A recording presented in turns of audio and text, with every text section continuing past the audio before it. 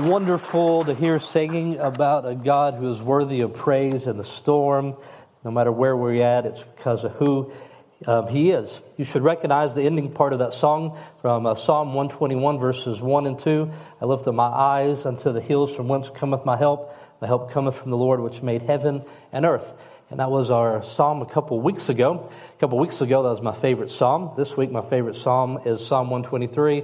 I expect next week my favorite psalm will be Psalm 124, whatever one we're studying. But these pilgrim psalms we've been looking at. So if you look at the passage of Scripture, we have 4 verses. I would like to bring you a brief sermon tonight. I probably won't, but I've always wanted to do something like that. That's what my father-in-law says. But I really can, Brother Wayne, if you're watching. I'll show you how to do this, all right? 20 minutes. 4 verses in this psalm that we're looking at tonight, and they're the pilgrim songs. The children of Israel find themselves in captivity, and so there's 2 stages here. There's the God who's promised great blessings, but there's also the surrounding and the turmoil and the captivity that they are experiencing. So these are songs that they could sing as they're on their pilgrim journey, or the ascent psalms, or the step psalms, where they are walking to Jerusalem. And we've seen there's times where they would need God to direct their steps, that they would be fearful. There could be thieves that would be coming along the hills, so they direct their eyes to the God of heaven. And we are reminded of the fact that this is not our final destination. We too are pilgrims, and we take great comfort in these pilgrim songs.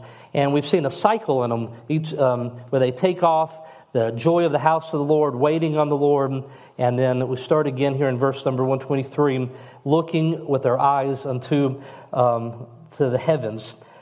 And so God has said one thing, but they're experiencing something else. So there's 2 competing realities that are happening. The promises of God and the blessings, the turmoil and the captivity, which leads to a question, is God going to keep His promise and do what He said? And it's these realities and this question that form the backdrop for this section of these pilgrim songs. Before I read the 4 verses, I want you to go ahead and notice. We're going to see a contrast. It will start off with I, then it's going to move to us. They will be personal and singular, that they're going to lift their eyes up, but then it's as a community together, they're going to worship the Lord. And looking higher than the hills, which we just sung about, or the Cook sisters just sung in Psalm 121, lifting their eyes unto the hills. Now we are lifting our eyes to the one that dwelleth in the heaven. And so the theme for this psalm is seen in verses 3 and 4, is Lord having mercy upon this community of people as they experience scorn and contempt. And that word contempt is at the end of both of those verses. And so that's what we're going to see. It is a short psalm, or it's a short prayer. Like what Charles Spurgeon says about short prayers. He says, every prayer is long enough if it be fervent and proceed from a heart that understandeth the necessity of the saints. So it's a short prayer for us tonight, but it's a fervent one. So let's look together. Psalm 123, I'm going to read 4 verses for you, then we'll pray together. Unto thee lift I up mine eyes, O thou that dwellest in the heavens. Behold, as the eyes of the servants look unto the hand of their masters, and as the eyes of a maiden unto the hand of her mistress, so our eyes wait upon the Lord our God, until that He have mercy upon us. Have mercy upon us, O Lord, have mercy upon us, for we are exceedingly filled with contempt. Our soul is exceedingly filled with the scorning of those that are at ease, and with the contempt of the proud. Heavenly Father, we come tonight, and we are just so grateful in what we have heard, in the areas in which we get to rejoice, in the testimonies from Ohio and from Bolivia, and how you're opening doors for our missionaries. Lord, we've come tonight to you, and we've shared our prayer request, and we've asked you to bring healing among our congregation and to work. And Lord, we thank you for allowing us to experience so many wonderful things as a church family. Lord, engagements this week and a coming wedding, and people coming to know Christ, Lord. And I'm thankful to get to go on this pilgrim journey with these people. Now, Father, we come to your word because we've experienced something in this life, and we turn not to the hills and not to one another, but we look above all that, and we look to you. So, Father, I pray that you'll help us as we look at your word and see a biblical response to contempt, that what you would tell us to feel is what we would feel. with how you tell us to respond is how we would respond. Father, I pray that you would give us understanding, and Lord, in obedience, we would react in the ways that you would call us to react. In Jesus' name I pray. Amen. So we're looking tonight at a biblical response to contempt. The people of God often know contempt of this world, and what are we to do when this is to happen? I don't know what you think of when you hear the word contempt. I think of you're going to be held in contempt, right, by the court, the lawyer. That's the first line I think of. That's the same word, isn't it? It's the contempt that says it means that a feeling or a person is beneath you, that somebody would see you as worthless or undeserving. It's the way that I felt on the golf course on Tuesday when we came in last place and people asked us what we scored. I felt like they were looking at me, Stephen, with contempt and pity. All right, and so it's when somebody looks upon you with feelings of you being underneath them, being worthless and undeserving, and that's the word that is used here in verse 3 and 4, is that being saturated and filled with these feelings of contempt. We know it from God's word that as believers we should expect persecution. We should expect this is the way we're going to be viewed. But outside of just understanding it, we've experienced in life. You've had it. Friends, families, co-workers. There's been times that you have felt that you were looked at or there was contempt towards you and your beliefs. These people making a pilgrimage, doing something that was a tradition that wouldn't be understood as they're making a journey, the way that they were living, which was in contrast to the other nations. There was many opportunities that as they lived out the principles of God's word, people would look at them with contempt. And examples in the Bible, you know the story of Isaac and Ishmael, the two brothers that are there. In Galatians, it said that the one that was born after flesh persecuted him that was born after spirit, even so now. There was that persecution verbally as defined as contempt. Jesus on his Sermon on the Mount, as he's speaking, he speaks about something being more dangerous than anger, of something more dangerous than even which anger is compared to murder. In Matthew 5:22, it says, "But I say unto you that whosoever is angry with his brother without a cause shall be in danger of judgment, and whosoever shall say to his brother, Raca, shall be in danger of the council. But whosoever shall say, Thou fool, shall be in danger of hellfire." And it's speaking here of a hatred that's beyond that of one that a brother would have in danger of that. It says to call someone a fool. You might have heard this expression before. The opposite of love, it's not hatred, but it is apathy. It would be a contempt that they would have. And so that's what's being said here. To call someone a fool is to hold someone, see them with contempt. In Lamentations, which we've just been going through on Sunday nights, you may remember, Lamentations 3:25, "The Lord is good unto them that wait for him, to the soul that seeketh him." Goes on to say that it's good that a man should both hope and quietly wait for the salvation of the Lord, telling us that it's good that as a young man that he would bear these burdens. He would sit in silence as he would bear them. So there's something that God can do in our lives during these times of persecution that might come verbally, might come from people being calling us foolish, may come to life where there's trials that come in our way, and then it comes, Jesus says in Matthew 13:57, "And they were offended in him, but Jesus saith to them, A prophet is not without honor, save in his own country and his own house." That the great pride of Nazareth was rejected by the Nazarenes. They were prideful. They had a contempt for the Lord. They had a familiarity towards him, and they didn't show a respect for him, for his authority that is there. And thus that was a pride that was in their life. So through Scriptures, Old Testament, New Testament, in your own life, you might consider where that pride of somebody else was treating you with contempt. And it's a hard season. It can be a hard season, especially upon a young believer. Think about making decisions and having family not understanding why you believe that you needed to do this. That God has spoken, I want to obey him, and just being seen as less, or that you, or you're crazy, right? Anybody in here ever thought you were crazy? Would you raise your hand? Ty, raise your hand, would you? Who else? Good. Just Jesus. All right, some of you. Yeah, that feeling, where you know that you're right, but you just sure wish that they do, and it doesn't happen. I pray the Holy Spirit in here with believers will help you recognize where that word is making place because he tells us as believers we will suffer persecution. There'll be times that you are being treated in this way, but we can't change that, and we know it's going to happen. The question is, how are we going to respond to it? That's what the Bible is telling us. How are we going to respond to this, our biblical response? So it tells us where to look during these times. Verse 1, unto thee lift I up mine eyes, O thou that dwellest in the heavens. He's searching for relief from the storm. He doesn't look to the circumstances. He doesn't look to the earth for aid, but he looks up to the heavens, remembering where God is. The psalmist grows in trust and confidence. Earth may have no mercy or help, but heaven has plenty of mercy and help. So he looks up to his Father, and then it says, one that dwells in the heavens. This is not just explaining geographically or location, but it's speaking here of this place of authority. He's at the right hand, the right one to appeal to when you're under the injustice of an undeserved contempt, and he's not just enthroned on earth. He has the highest throne. There is no higher court of appeal. It is our Father. That's why when we pray, we say, Our Father which art in heaven.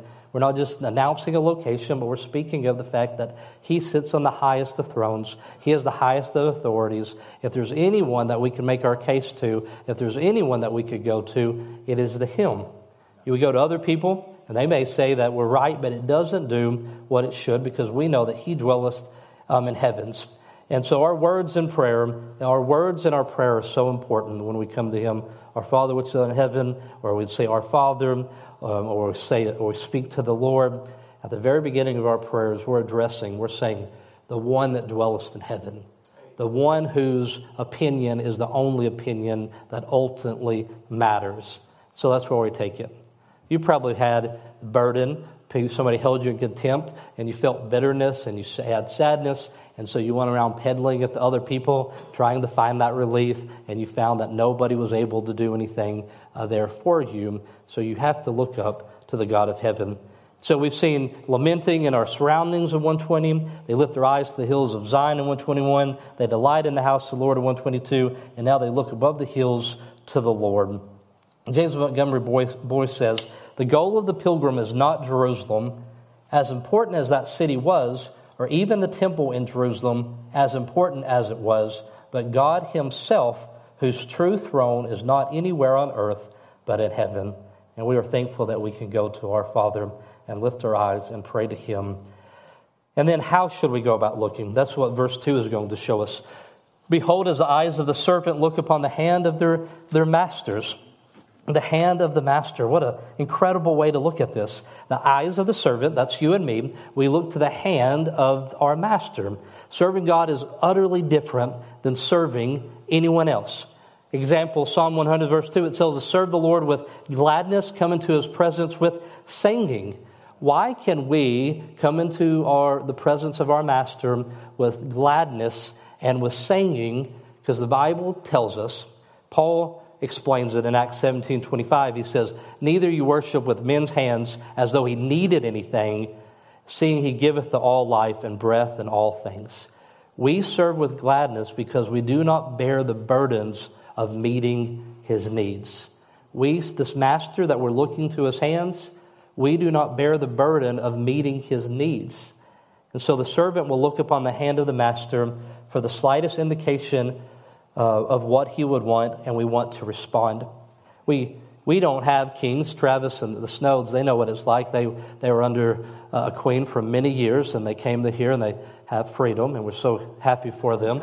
But we don't know much about a monarchy, except for the Bible gives us tons of examples, right? And so you may say, well, I don't know really what that looks like, but you do. And you remember the story when Esther goes before the king, and she looks, and she knows that was a dangerous move, right? I mean, if he allowed her in, he motions in, she's okay. If he says, off with your head, that's a bad day, right? And so she's watching the movements of her master and her king. And as we, not having a master that has a need that we have to fulfill, but one that who's expressed his love towards us first, and now we're looking to. And so this picture of the servant looking into the hands of the master shows a dependence. The hands of the master provide all that are needed. If you imagine tonight, as we're thinking of our God and our master, we think of one who meets all of our needs. The submission, the hands of the master will direct the servant's work. We were looking for him to guide us. And then a discipline. The hands of the master would correct the servant. Here then is the true way of looking for help from God, is that of dependence, obedience, and a response to correction. So during these times, you're being treated with contempt. You turn to the Lord in prayer, and you just look to his hands and say, all that I need is going to come from you. All that I'm going to do is going to come from you. And Father, if I need correction, it's going to come from you. And all that's needed can be found in him. And so how long do you look? It tells us that we look unto God, that he would have mercy on us, so that our eyes would wait upon the Lord. I remember reading this Psalm 32, verse 8, as a college student, and it says this: I will instruct thee and teach thee in the way in which thou shalt go. I will guide thee with mine eye. I will wait upon the Lord. So our eyes wait upon the Lord our God until we have mercy upon us. Our eyes are looking to the Master, and we're looking. This speaks about priority and affection. The psalm that I just read to you talks about him guiding with his eyes. What is important to our Master is important for us. So this is a reprioritization of our lives.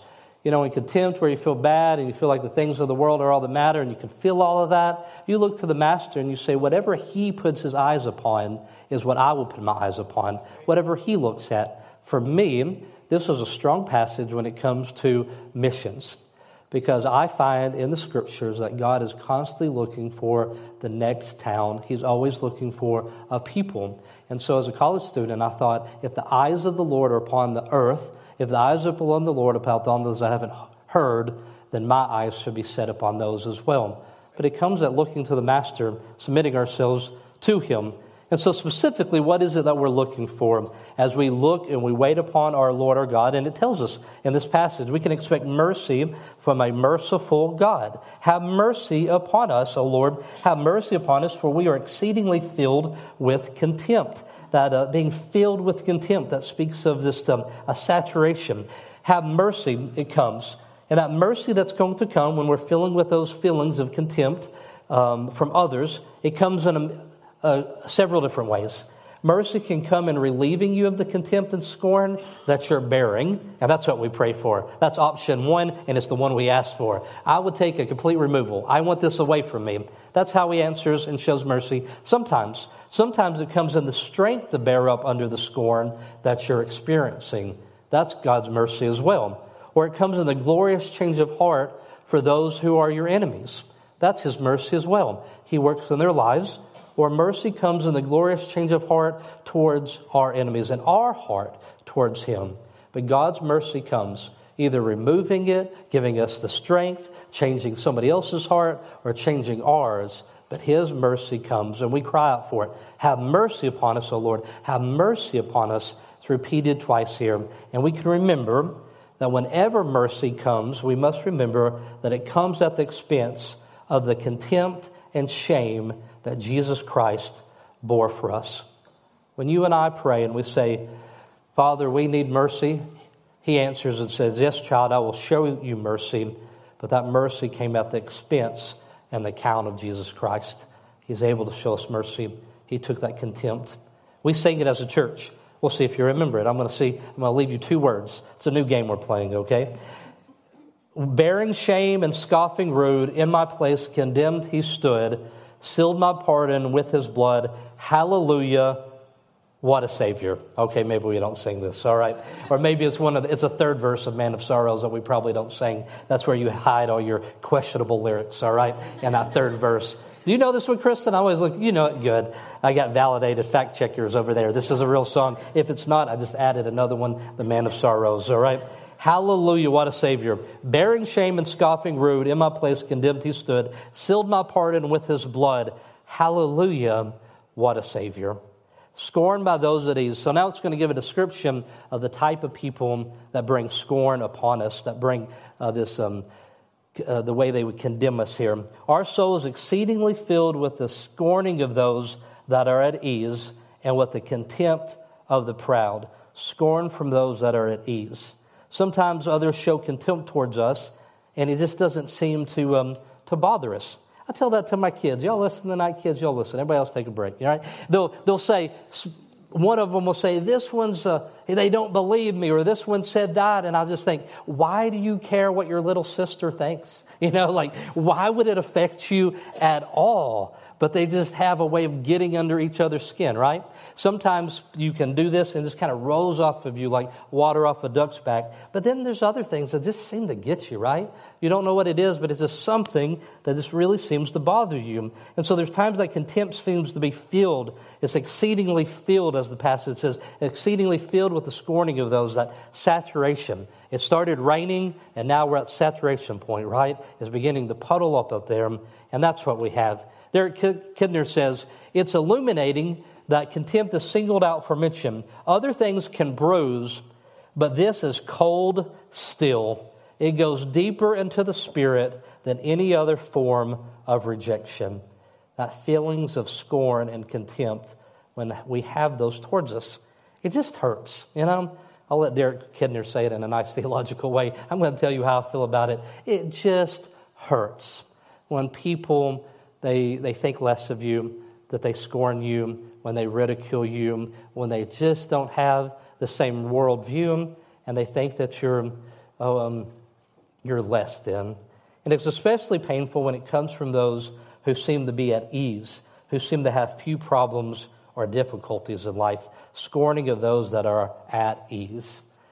And so not just the scorn hurts, it hurts deep, it bruises deeply, but it hurts even more when it seems to come from people who just seem to have no real problems in life and no real understanding. James Montgomery Boyce says, the reason people ridicule what they oppose, aside from it being so easy, is that it is demoralizing and frequently effective. It is effective because it strikes at the hidden insecurities or weakness that almost everybody has. It hurts so much because you're already having an inner turmoil, and they seem to put words to it. A life of worship in this ungodly age will always be the object of scorn and contempt. So I can't tell you that that you're going to be removed from it. And isn't that what he told the disciples?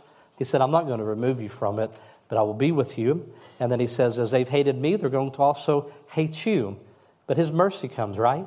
Sometimes he removes it from us. Sometimes he strengthens it. Sometimes he does a change in their heart. Sometimes he does a change in your heart. Sometimes people will see your response and come to know the Father from it.